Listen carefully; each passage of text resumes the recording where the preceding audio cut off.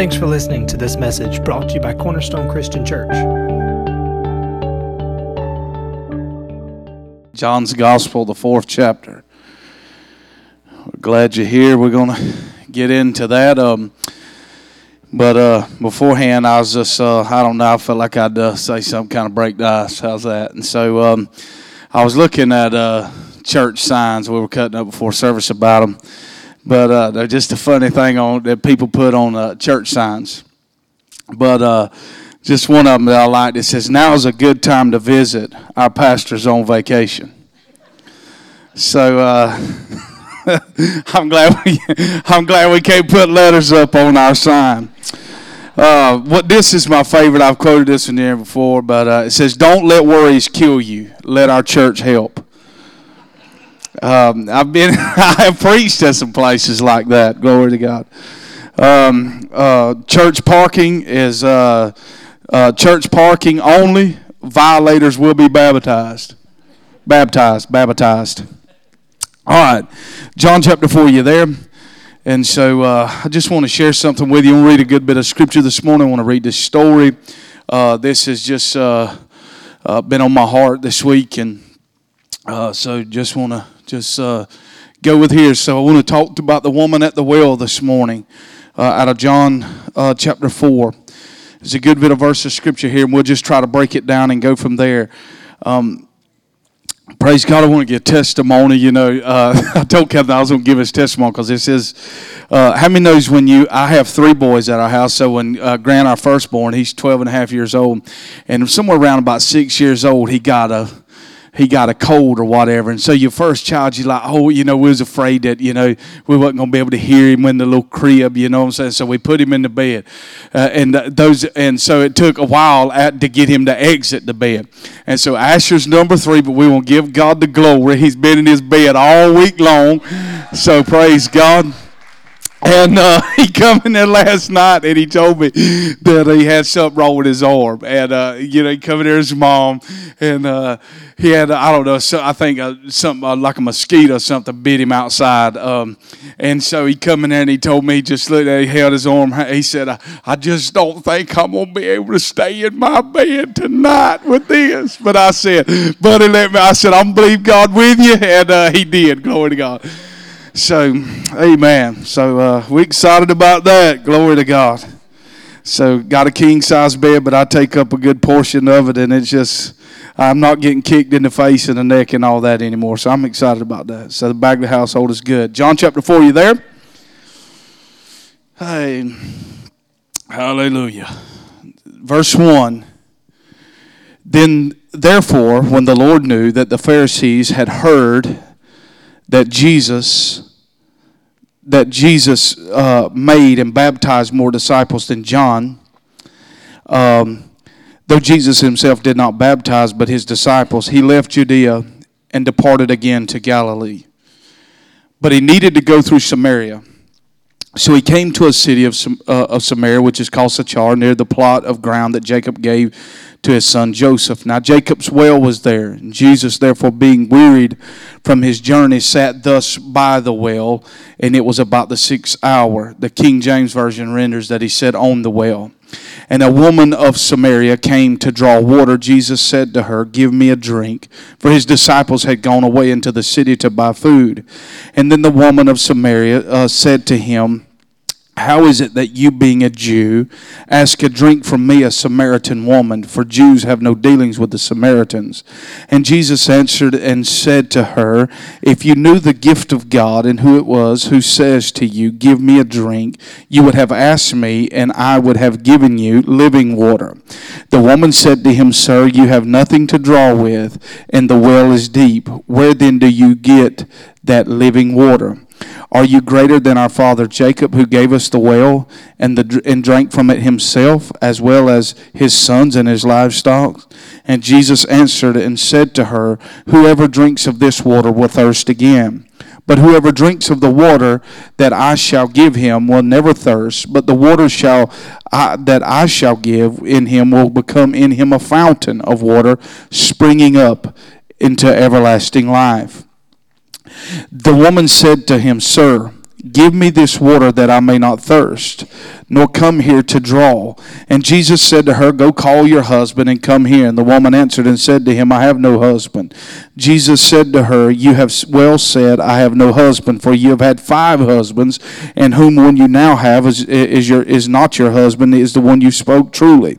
In that you spoke truly. The woman said to him, Sir, I perceive that you are a prophet. Our fathers worshipped on this mountain, and you Jews say that in Jerusalem is the place where one ought to worship. Jesus said to her, Woman, believe me, the hour is coming when you will neither on this mountain nor in Jerusalem worship the Father. You worship what you do not know. We know what we worship, for salvation is of the Jews. But the hour is coming, and now is, when the true worshipers will worship the Father in spirit and in truth. For the Father is seeking such to worship him. God is spirit, and those who worship him must worship in spirit and truth. And the woman said to him, I know that the Messiah is coming, who is called Christ. When he comes, he will tell us all things. Jesus said to her, I who speak to you am he. And his disciples came, and they marveled that he talked with a woman. Yet no one said, What do you seek? Or why are you talking with her? And the woman then left her water pot, went her way into the city, and said to the men, Come see a man who told me all things that I ever did. Could this be the Christ? Then they went out of the city and came to him. In the meantime, his disciples urged him, saying, Rabbi, eat. But he said to them, I have food to eat of which you do not know. Therefore, the disciples said to one another, Has someone brought him anything to eat? And Jesus said, My food is to do the will of him who sent me, and to finish his work. Do you not say that there are still 4 months, and then comes the harvest? Behold, I say unto you, lift up your eyes and look at the fields, for they are already white unto harvest. And he who reaps receives wages, and gathers fruits for eternal life. Both he who sows and he who reaps may rejoice together. For in this the saying is true, one sows and another reaps. I sent you to reap that for which you have not labored. Others have labored, and you have entered into their labors. And many of the Samaritans of that city believed in the woman because of the word of the woman who had testified, He told me all that I'd ever did. So when the Samaritans had come to him, they urged him to stay with them, and he stayed there 2 days. And many more believed because of his own word. Now they said to the woman, Now we believe not because of what you said, for we ourselves have heard him and know that they are this indeed the Christ, the Savior of the world. Wow, that's a lot of scripture reading, ain't it? I said a mouthful. All right, if you would bow your head, we're going to close. No, I'm playing. All right, let's pray right quick, okay? Father, we just thank you for this day. We thank you that this is the day that you have made. And Father, we just ask, Lord, that you just open our hearts to receive the word of the Lord. And God, help me to preach. Help me to preach good. In Jesus' name, amen. All right, so I want to, first of all, this story's just really been on my heart. And so naturally, I'm just going to go through this thing and pull it out by pieces and just converse through different parts of it, okay? And so, but I thought that only John is the one to record the story of this woman at the well. And I thought that as I begin to just think about this story this week, I thought about that when Abraham got ready to find Isaac a bride, if you will. Isaac is the only son of his father. He's the promise. He's not the only son, but he's the promised son. Okay, Isaac is the son of promise, and so when Abraham gets ready to find a wife for Isaac, that he sent out his servant, if you will, and the Bible says that his servant had all of his master's goods. This is a picture of God looking for a bride for Jesus, if you will, okay? The servant that he sends out is the Holy Spirit. The Holy Spirit is in the earth building a bride for Jesus. Are you with me now? And notice where he went to look for her. He went to look for her at a well. Listen, when Jesus returns back for his bride will be hovering at the well of his presence. That was good right there. You hear me? She's going to be hovering at the well. Listen, what determines the return of the Lord is not how bad it is that CNN paints the picture. It's not how bad Fox News tells us. It's not what Russia's doing or any other thing that is happening like that. But what determines the return of the Lord is the condition of the church. Is she the bride that has made herself ready, that is found in the book of Ephesians, and she's hungry for God, and when it's the Spirit and the bride. See, the Spirit's saying, come, but the bride has to join in unison with that song saying, come, Lord Jesus. So now that we can finally see that the Holy Spirit is looking for a bride, and Rebecca's the one that comes to the well, and the servant had already said, he had already prayed a prayer and said, God, the one that comes to the well and offers me a drink of water, not only me, but offers to my camels a drink of water, that's the one that I know that you've given favor for Isaac. Now Jesus, we press forward. Now Jesus is at a well. And here is a lady, a Samaritan woman. The Jews are not a fan of Samaritans. Otherwise, let's just say this, she's a lower class of society. Come on, help me preach this thing, okay? We got about 40 more minutes to hang out together, so let's enjoy it, okay? So this lady she's wasn't raised on the right side of the track. She ain't in the right family lineage. If you're with me now, she's not a Jew. She's a Gentile Samaritan woman. And notice when Jesus sent the disciples out in Matthew 10, he said, go to this house and go to this house, but do not go to a Samaritan house. Now he's on the journey and he tells them, hey, I'll tell you what, we're going to make a side trip and I'm going to go to the city I told you not to go to. That lets me know that God's got a plan of destiny hooked up with everybody on the face of the earth. Come on, somebody.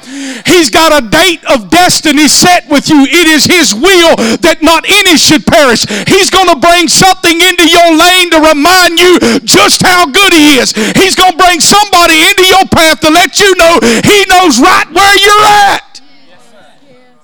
Ain't you glad of this? Often when I think about this, I think about in Luke 19 the story of Zacchaeus. Now think about this. Zacchaeus was a man of short stature. He wasn't 6'4". I was going to liken him to Cleve, but I ain't going to do that. I done said it. You know what I'm saying? Too late. Man, that's bad, ain't it? I threw him under the bus. God forgive me. We're going to edit that out, though. All right. She's a man of short stature, but listen. God's got a date of destiny with Zacchaeus. And so Zacchaeus is going to need some help to see Jesus, because Jesus is going to be coming down the road and there's going to be many people gathered around him, and he's not going to see Jesus for who he is. I love that. The language of the King James says that he sought to see Jesus for who he was. That tells me that I can't just see Jesus for how Catherine sees him. Catherine can't see Jesus how her mama sees Jesus. Come on, you got to see Jesus for yourself, friend. You can ride my faith for a while, but my faith ain't going to take you through your storm. You got to have a real encounter with God that'll take you through the storm. The faith can be in mama and daddy and it can increase in you, but you got to have your personal encounter with God. Hello. When we get to heaven, it ain't going to say all Bagleys line up and all three of my boys is going to ride in what I've done. No, they have to have a personal encounter with the Lord themselves. And so Zacchaeus has got to have he's looking for this encounter. So think about this. Here is a sycamore tree that he's going to climb in. So a seedling falls in the busy roadway there, and the seedling falls into the ground. Somebody's got to water that seedling. So think about this. I believe this, that an angel left heaven and stood guard over that seedling, and that angel looks up at God. Why in the world do I stand here day and night protecting this little tree? Why? Because I got a date with a man named Zacchaeus. He's short stature. He's going to need that seedling to grow into a mighty tree where he can get up and elevate himself to see me for who he is. Now this lady is at this well. Now notice the time. Jesus said he's sitting there. The King James rendered that he sat on the well. So let's just say this. There was a well sitting on top of a well. There was a well of living water sitting on a well of natural water. And the well of living water set as a lid to the well of the natural water. Now she's a Samaritan. Now notice this, the time of day that she's coming out. The Bible says it's a 6 hours, so she's coming out at noonday. Now, we know this according to Genesis chapter 24, that because when Isaac, remember when the servant went out to find the bride for Isaac, it said that he came to the well at the time that the women went to gather water, which is in the evening. This was a social event, if you will. They didn't have iPhones and social media back then. Hard to believe it, ain't it? How we live without it. You believe it or not, we was raised without a telephone. And the first telephone we had in our house was a party line. That means if your neighbor was on it, you had to wait till they get off. We picked, hey, y'all quick, y'all, come on now, shut it up. We trying to call Pizza Hut to get a pizza. I mean, get off the phone. And if you wanted to say something to somebody you got on your bicycle, I better quit. I'm talking about that was back when we walked to school uphill both ways, snow. You know what I'm saying, down in South Georgia, walking in snow. Quit all that. She's out here. It should be in evening time, but she's showing up at noonday, and what would have been a social gathering for the ladies to converse about what's going on, she's showing up alone. This tells me the condition of her life. She feels like a castaway. Events that have happened in her life have pushed her to where she feels like she can't connect to nobody. The events that have happened in her life makes her feel like she's not worthy of conversating with anybody. Now she's isolated herself. But listen to this, when you feel isolated and you feel like nobody else cares, I'm going to tell you that there's somebody who cares, because he paid an ultimate price for you and he longs to have fellowship with you regardless of what you got in your life. Now Jesus is sitting there and she's coming up to Jacob. Now notice that the Bible says that it's Jacob's well that she's going to lower a water pot in to receive water. To me, this speaks of the Jacob life. Jacob was a swindler, a cheater. You know, Abraham lied about Sarah, his granddaddy. Then Isaac lied about Rebekah. And now when Jacob comes, that generational thing is passed down. He's a full-blown liar and a cheater. Are we in the book? If we read the Bible during the week, it helps Sundays go a whole lot easier. Come on, somebody. Especially Wednesday night. Come on, all right?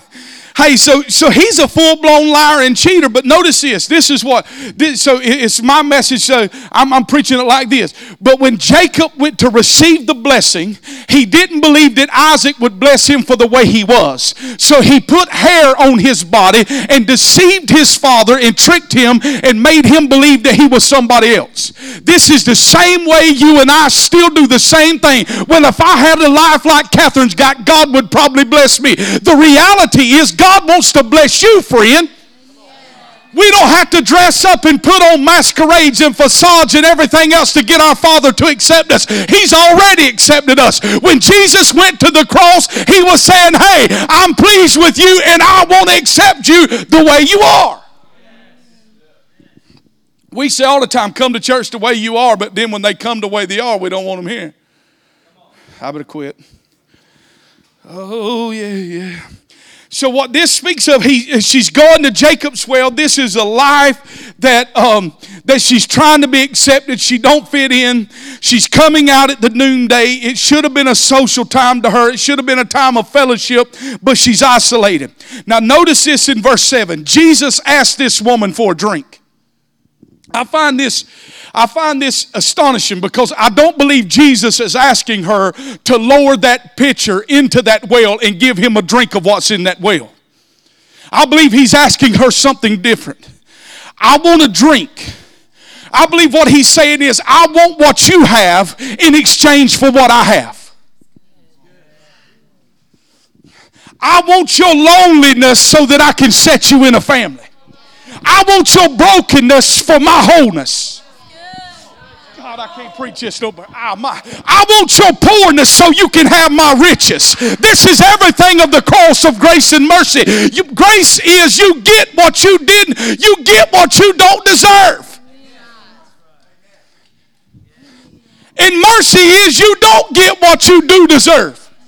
We all deserve death, but he loved us, friend. Are you with me now? We all don't deserve to walk there, but yet God chose us.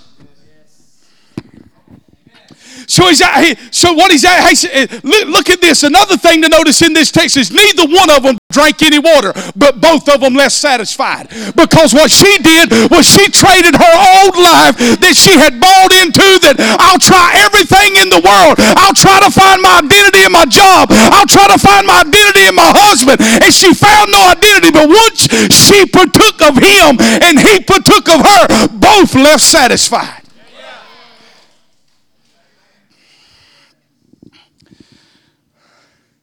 I love the fact, look at this. Let's read one more. I'm going to read you one more verse of Scripture. Then we're going to go ahead and read Mondays, okay? So you can take tomorrow off. We go to church. Where's my Bible at? Somebody seen my Bible? Isaiah 55 verse 1. Hold up. Hold up. Everyone who thirsts, come to the waters. And you have no money, come buy and eat. Yes, come buy wine and milk without money and without price. Why do you spend, look at this. Why do you spend money for what is not bread, and your wages for what does not satisfy? All of us are guilty of this in this room. We do it every single day. Friend, listen, what we have to come, when I have to realize what is going to be the difference in my life. It is not by how much money I can make. I believe in leaving an inheritance. Are you with me now? But if I don't train my kids, they'll squander the inheritance.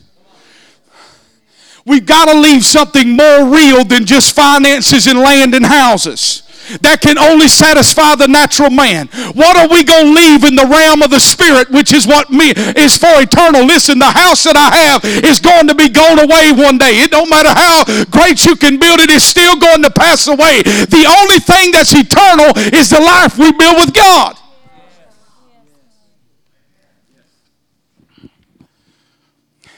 Why do we spend money on what is not bread?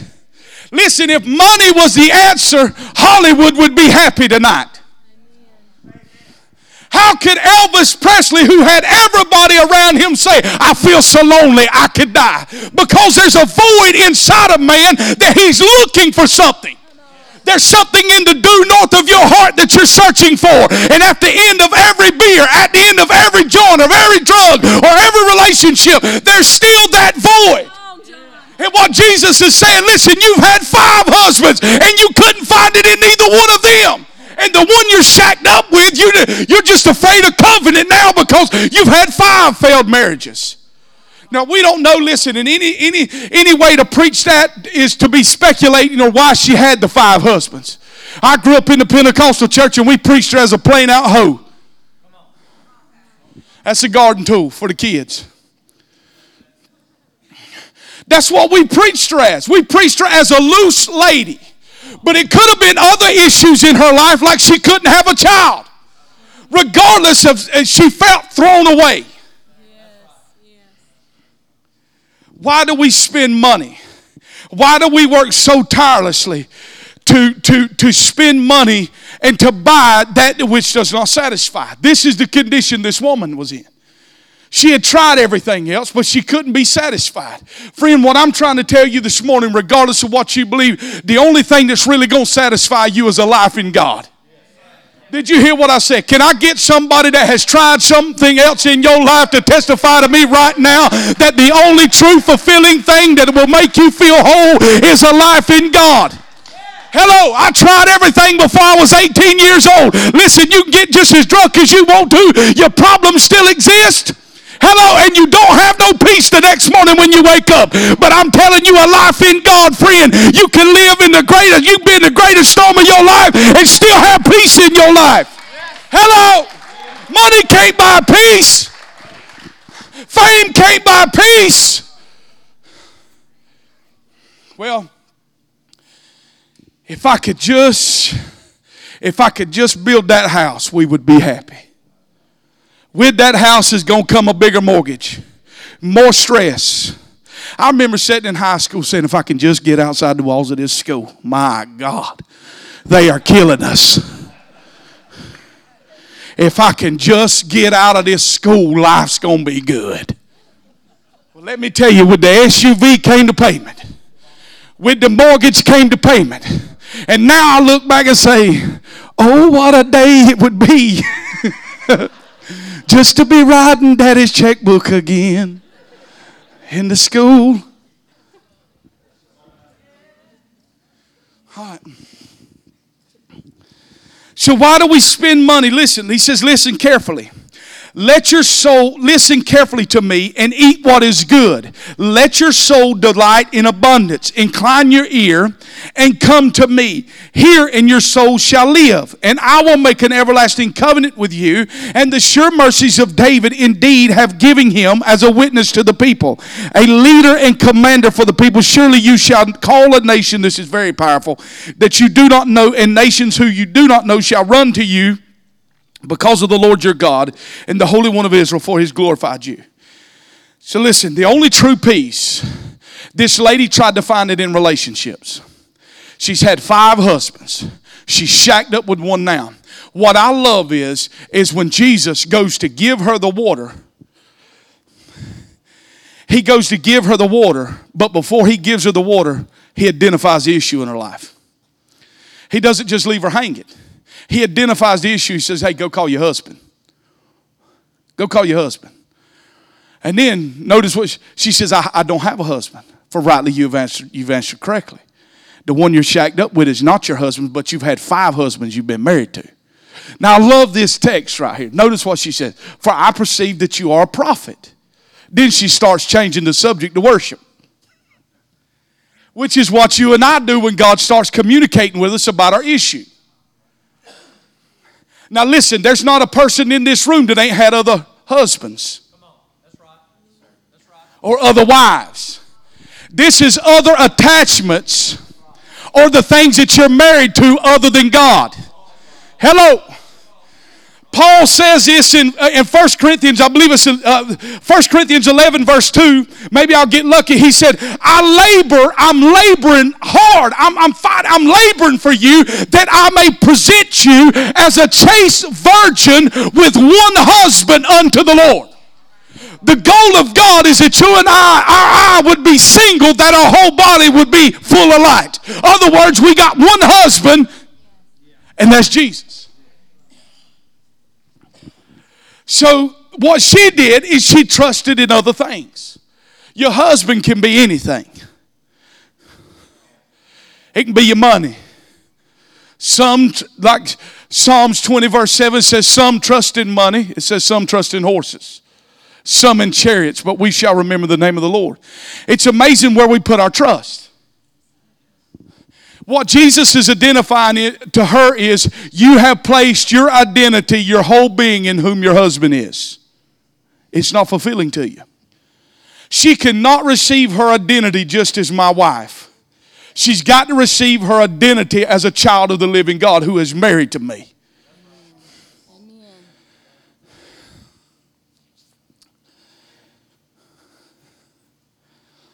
Let's move on. Right here. Let's read verse 10 through 14 of that John chapter 4.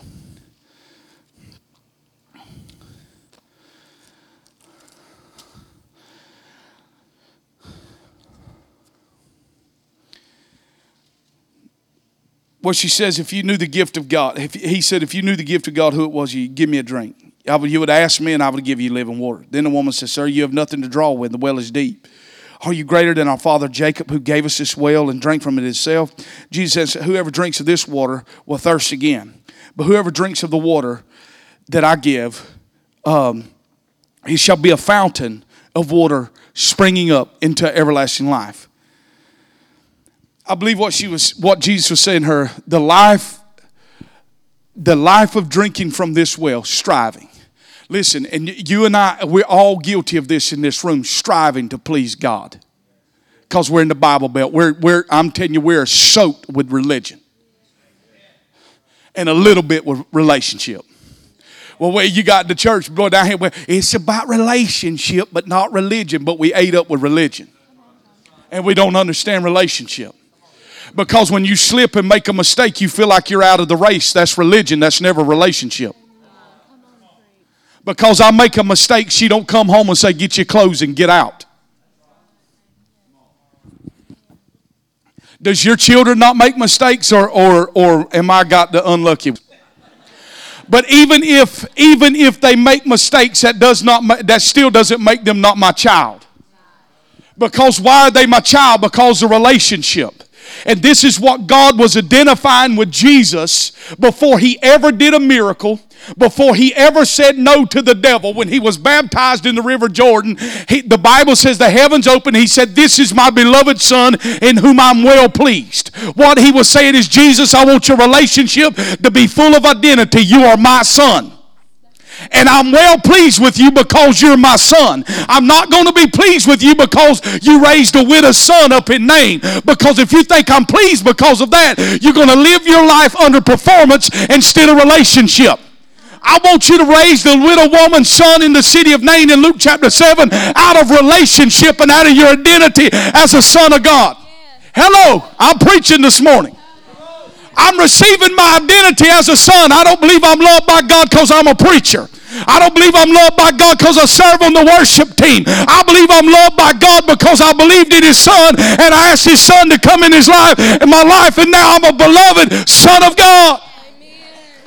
What he's saying is, you don't have to get your identity from religion anymore. I want you to rest. This well you have to come to every day to try to be satisfied. I want you to drink a drink of water that completely satisfies you and you can rest. Yes. There is a rest for the child of God. There's no rest in religion. In religion, remember, the priest had to minister daily offering sacrifices unto God. But Hebrews says once Jesus offered this sacrifice unto God, he sat down at the right hand of the Father. Relationship provides rest and enables me to take a seat. Oh my God. See, religion tries to make me perform to try to make it to heaven. I'm not trying to make it to heaven. I'm going to heaven. And if you can receive it, I'm already addressed in heaven. I just happen to be caught up in two worlds. We're not trying to make it to heaven, friend. Boy, it's awful quiet. You grew up in the church. I did this how we closed it. Father, we just pray you give us grace and mercy tonight. And we pray that the rapture don't happen before we come back. We don't know if we're going to come back in this building before God comes snatch us away. We were scared to death. I remember not living right before God when I was a teenager, and I was crying one day to my friend. I told him, I said, we ain't never going to be able to get married and have children. Lord's come for 2000. We graduated in 97. We got to do it quick. We got to make it all happen. I said, you know listen, he can come back at any moment. But he's coming for 2000. I'm off on the sidetrack here. 2000 Y2K come in. I was working in the engineering department of Alma Telephone Company, and we had everybody, all staff was on hand for the time it struck midnight. The whole plant's going down, meteors going to fall out the sky, planes is dropping. I mean, we going, but the planes is coming down, but the church is going up, rapturing out of here. And I was saved in 1998 when I got saved. Had everybody up there. We didn't have nothing to do but eat cookies. Nothing happened.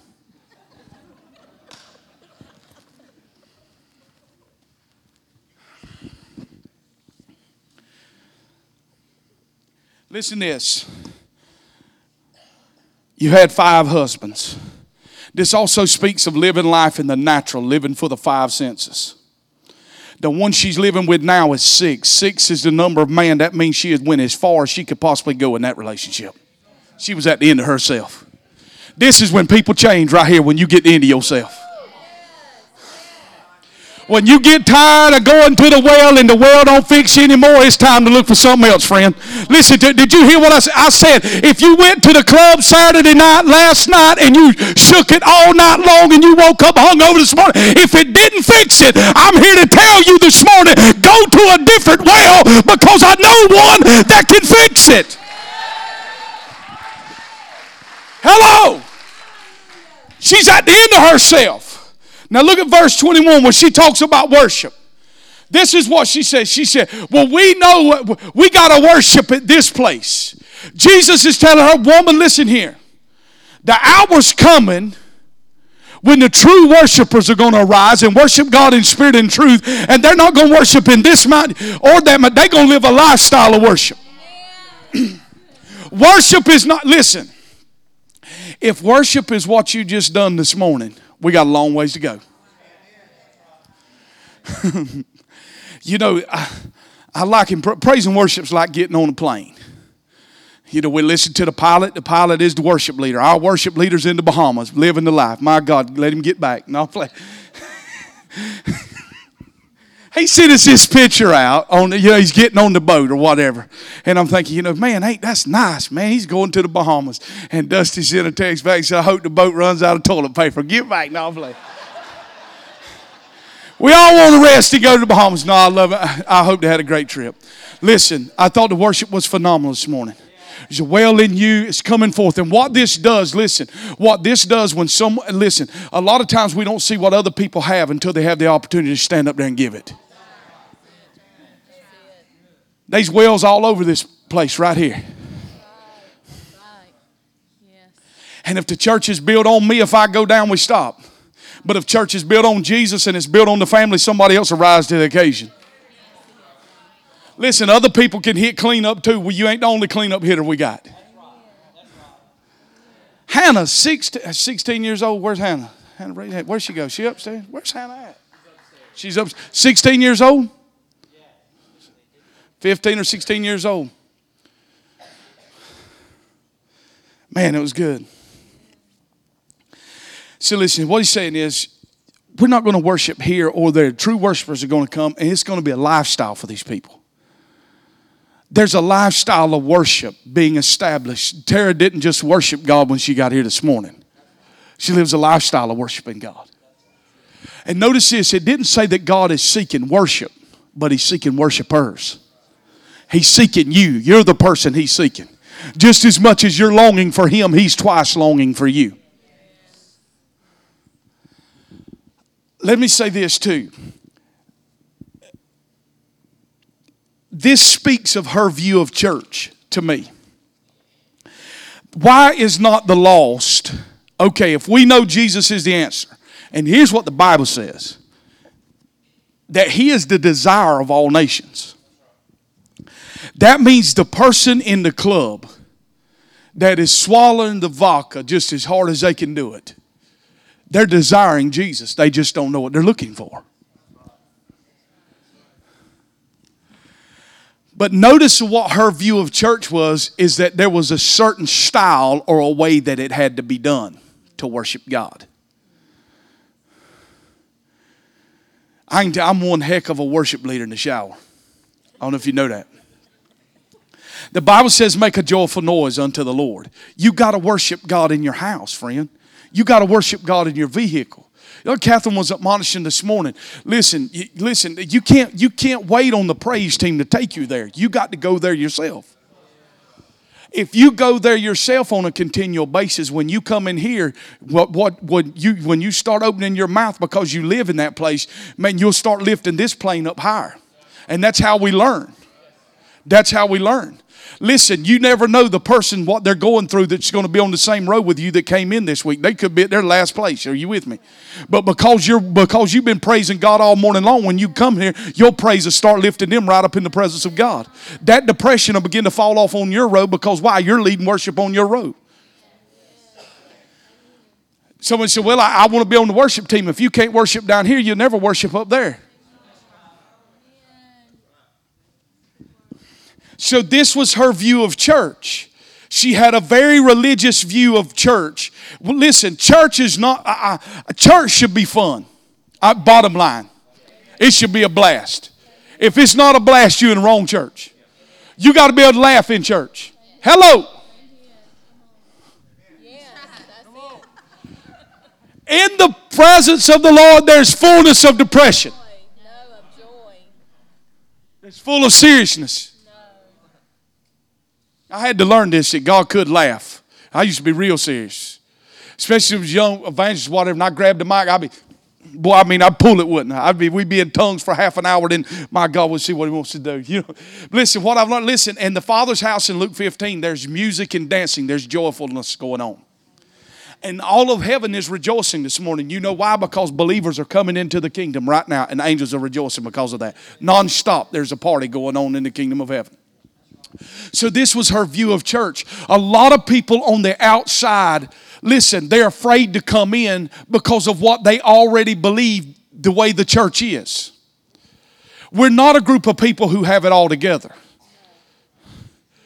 We're just like this lady. This lady is a picture of the Gentile church that has tried everything to fulfill its needs and yet now finds the living water. Now notice what God does.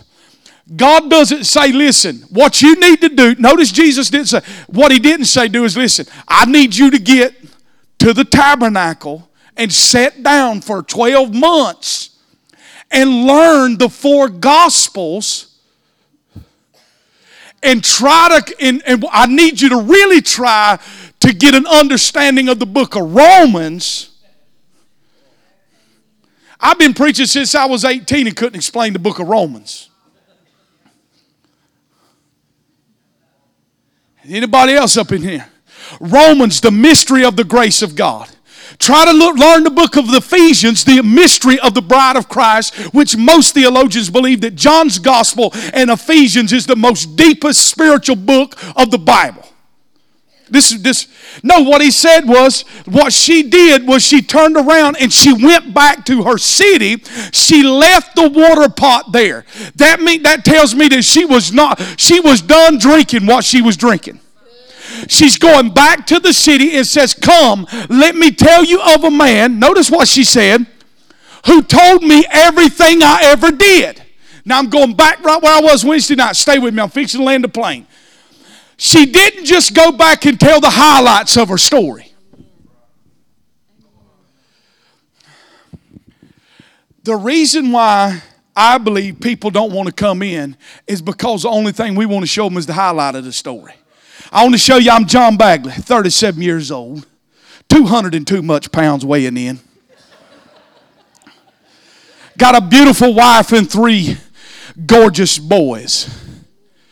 Was saved February the 2nd of 1998 and filled with the Holy Ghost of heaven 3 months later. Preached the gospel all over the place, been in other continents preaching the gospel. That's what we want to tell you. We don't want to tell you the whole story. What gives people faith is when you tell them the whole story. When I know that you was a man addicted to drugs, but God has brought you through that. That gives me faith to believe that God can reach into my situation. If God can turn your marriage around, maybe you've been divorced 3 times, but now you're happily married. I need to know that to pull me through my situation. People can't identify with a church full of halos and a bunch of pristine, clean people. What they need is people with real life issues who know a real God who has real breakthrough that can bring them through the storm. That's what I need to know. I need to know the story that you were sick on your deathbed and some kind of way the church prayed and we got faith and God brought breakthrough. I got to know that. Come tell you a man that told me everything. I'm going to tell you what he did. He gave me some living water, which holy smoke is awesome. My God, but let me tell you this. I got to tell you the whole story.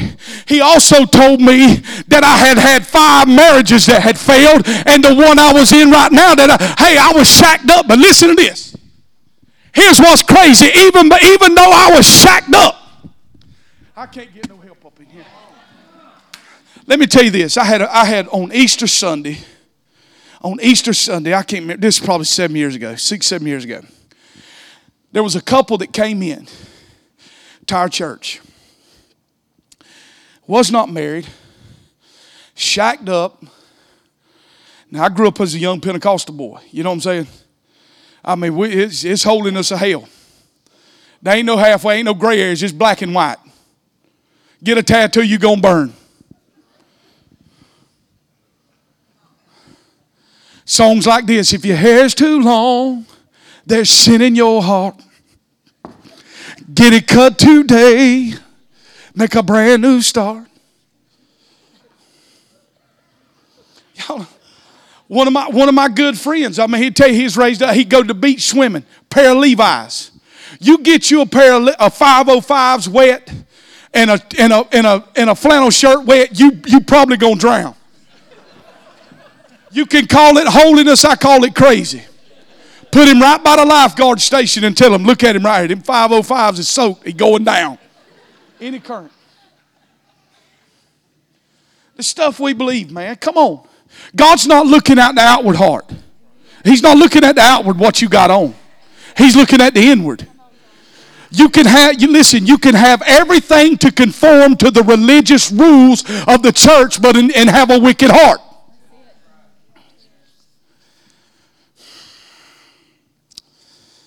God help me right here.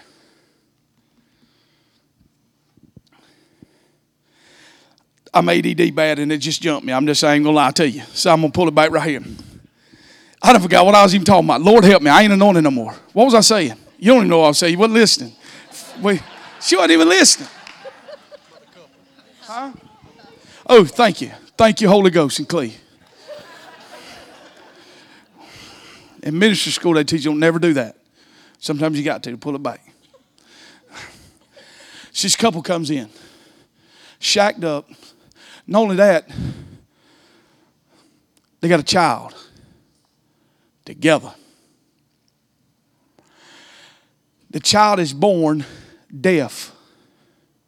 He come to our church, want me to pray for the child, ask God to heal the child.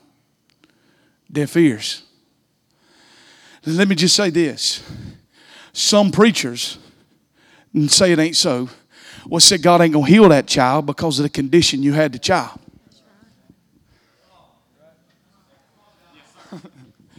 Let me tell you this. The fact that the child shows up tell me God's got plan and destiny, because nothing don't show up that he ain't got a plan and a purpose for. This is why Jesus did most of his healing out in the street, not in the church. Because he struggled with the religious leaders when he was in the church. Because when he was raising the dead and everything else, the preachers inside the church, their main concern wasn't the fact that the dead was getting up. They was concerned that John and the other disciples was eating with Jesus, and they was eating with unwashed hands. Let me tell you something, friend. If you got a healing to break out cancer, they not worried about if you eating and washing your hands or not. Come on. Hello. So what do you do? We got them to come up or whatever. I ain't got time to preach this, but I didn't say, oh God in heaven, would you have mercy upon this family today and touch this baby's ears. That is not how I prayed. I put oil on the end of my fingers and said, you deaf and dumb spirit, I command you in the name of Jesus Christ to come out of this child. I'd love to tell you the lightning bolt hit the front of the church. Pow! The child was hearing, and everybody running around. We did a Jericho run around the church and went home. It's not what happened. As a matter of fact, we looked like a crazy person.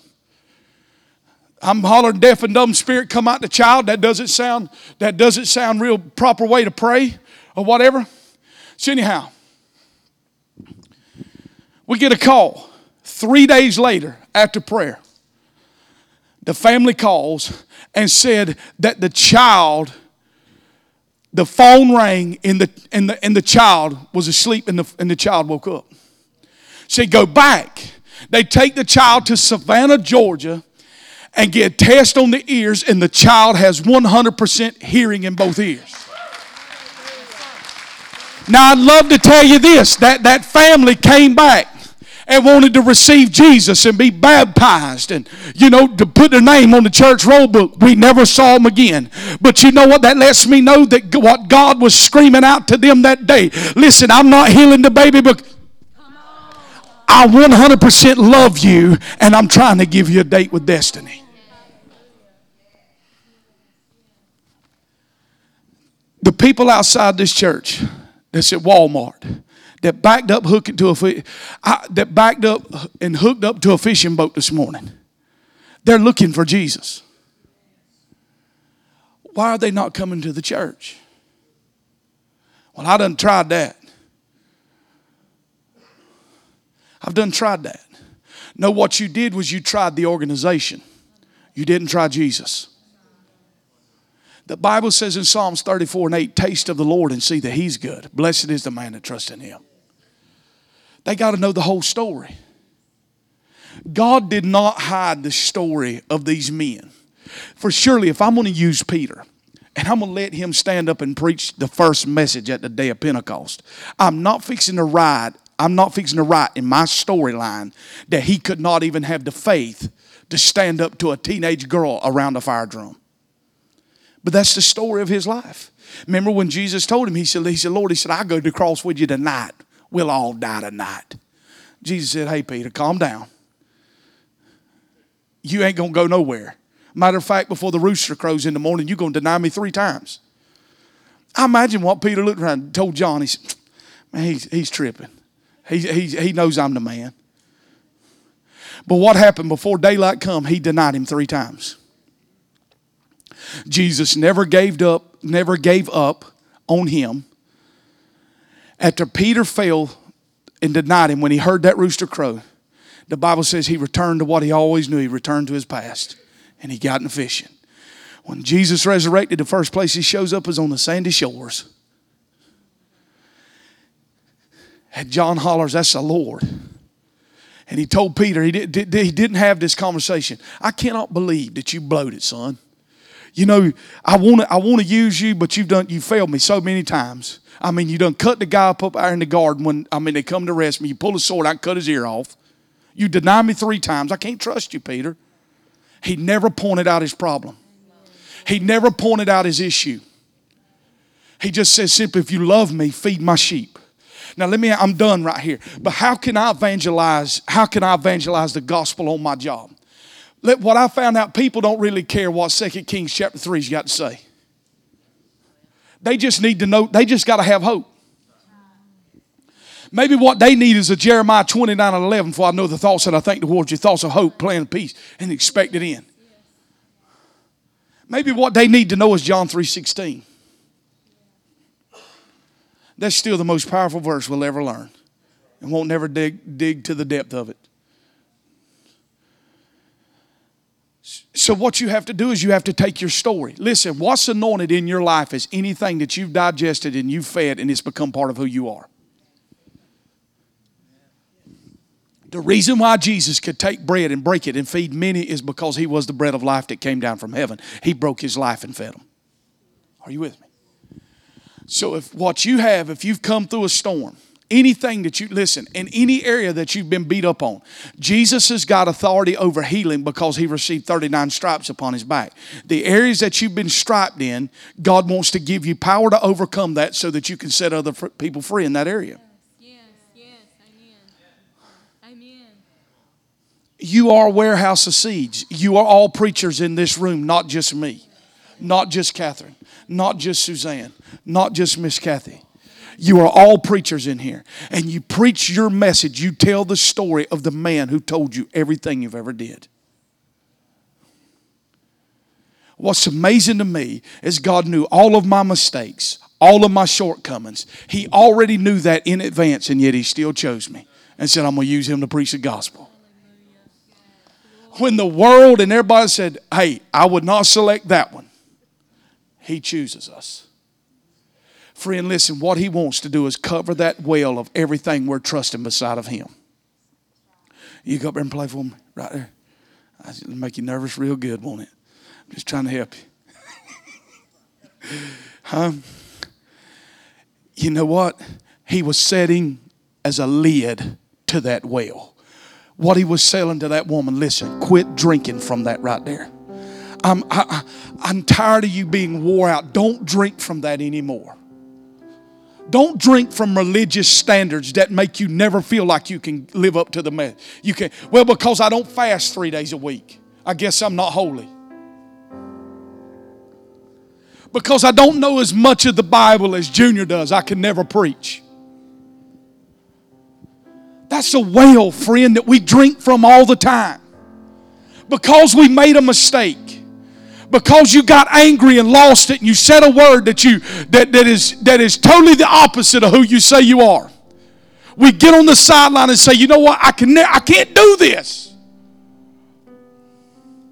Instead of just living from a place of rest like a child. Do you think that, listen, Grant he's not worried, is the light bill going to be paid? He's not worried that. He is not sitting there thinking, I don't know if we're going to have something to eat, because he knows his daddy fitting to go eat. This is what Jesus is saying. Look, I want you to look at the sparrow. Look at them. They neither toil nor work, yet their heavenly Father clothes them and feeds them and takes care of them.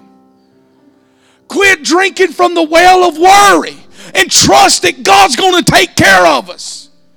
What if I die? What if I get sick? What if this happens? What's going to happen? What's going to happen to my boys? Throw all those what ifs and quit drinking from that well. Drink from the well of God's going to bless me. He's going to take care of me. I'm going to live 70.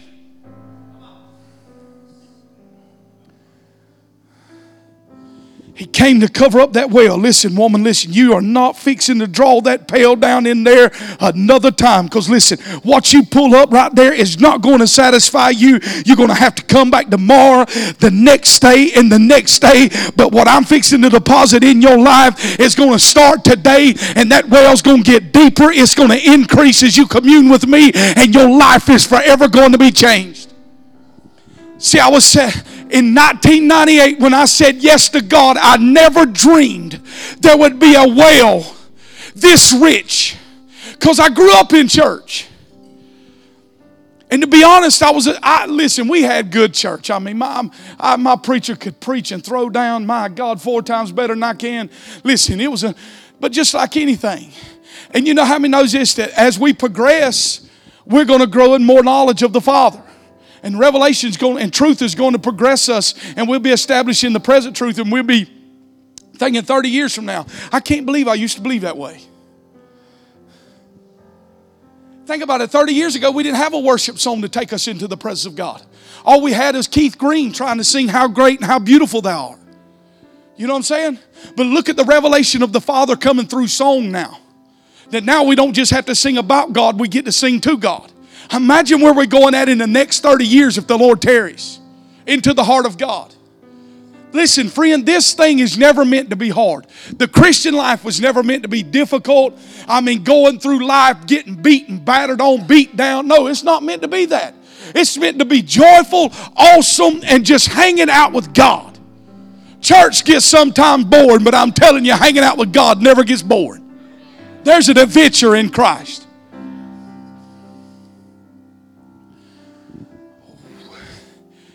Gives her this well. She runs back to a city, and the Bible says many believed on their report. Think about it. How did you come? How did you get in church? How did you get saved? How did you get here this morning? You didn't come to this church because you got a brochure in your letter with this good-looking preacher down here in Sparks saying, I want to invite you to Cornerstone. You got to this church because you're in relationship with somebody who loves this place. And you got born again into the kingdom because you developed a relationship with somebody that loved God. And they told you their story. Why are you here, Pate? Because Jesse told you his story. You've seen their life. You've been a part of their lives. You've seen that. You've seen high times and you've seen low times. But you've always seen a man that says Christ is due north for this family. Listen, we ain't always perfect, but this is what we do have. As for me and my house, we're going to serve God the best we can. Through the high times and through the low times. It ain't always been cookies and creams. We sat there last night and I was telling Mom, listen, God has blessed Catherine and I a tremendous in the 15 years we've been together. If the next 15 years I don't know if I'm going to be able to take it. Father, I pray today, stand with me. I got to quit. I want you to know this. Listen. You say, how do I fix my problem? You take your problem to the well, friend. Listen to me. You take it to the well. You take your marriage to the well. You take it to the well. You say, you don't understand, preacher. I got this going on in my life. I'm addicted to this. Take your addiction to the well. Can I get a witness up in here? Don't fall down on the chicken right now.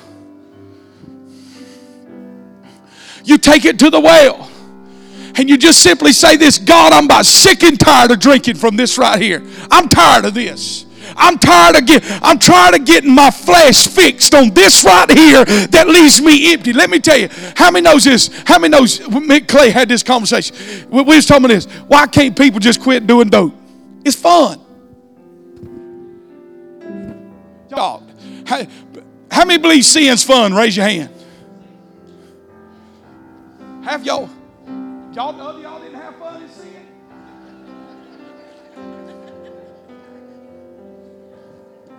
The Bible says sin is fun for a season.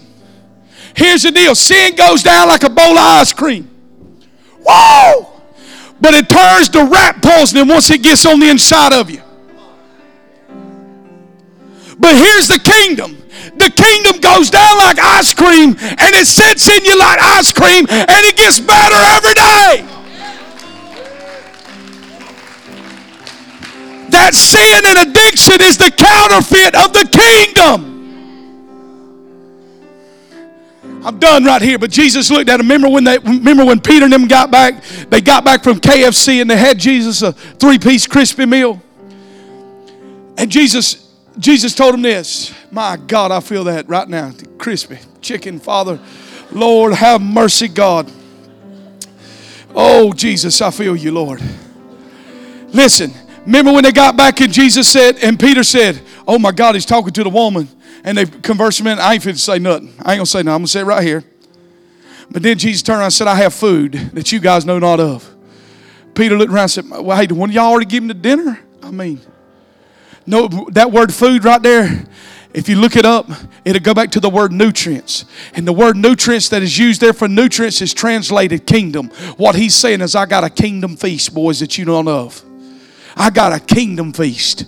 You went down there and you got the 3-piece dinner, and that's going to be awesome right here. But you know what? About 10 hours from now, you're going to need another one of those. But I got a kingdom feast that will sustain you for the rest of your life.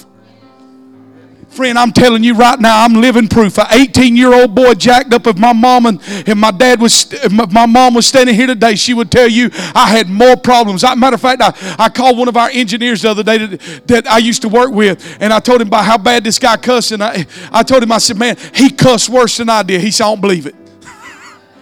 I'm telling you right now, God can change your life if you give him the chance. All he wants is the opportunity. All what Jesus is asking you right now, give me a drink. I want a drink of that pain. I want a drink of that depression. I want a drink of that loneliness. I want a drink of that addiction. And in exchange, I'm going to give you a drink of the life you've only dreamed possible. Raise your hands. I'm going to bless you right here. Father, I thank you for this group of people today. I thank you for this group of people. I thank you for this church. I thank you for every life, every family in this room today, God. Help us to quit drinking things that do not sustain us. We say today we want to drink from the water of life in Jesus' name. Father, give me grace to take every issue to you. And I thank you today that you're giving me the great exchange. You're exchanging my guilt, my shame, my pain for a life of freedom in you. In Jesus' mighty name. Give the Lord a hand clap of praise. Come on, let's bless him. Come on, shout like you've been set free. Hallelujah.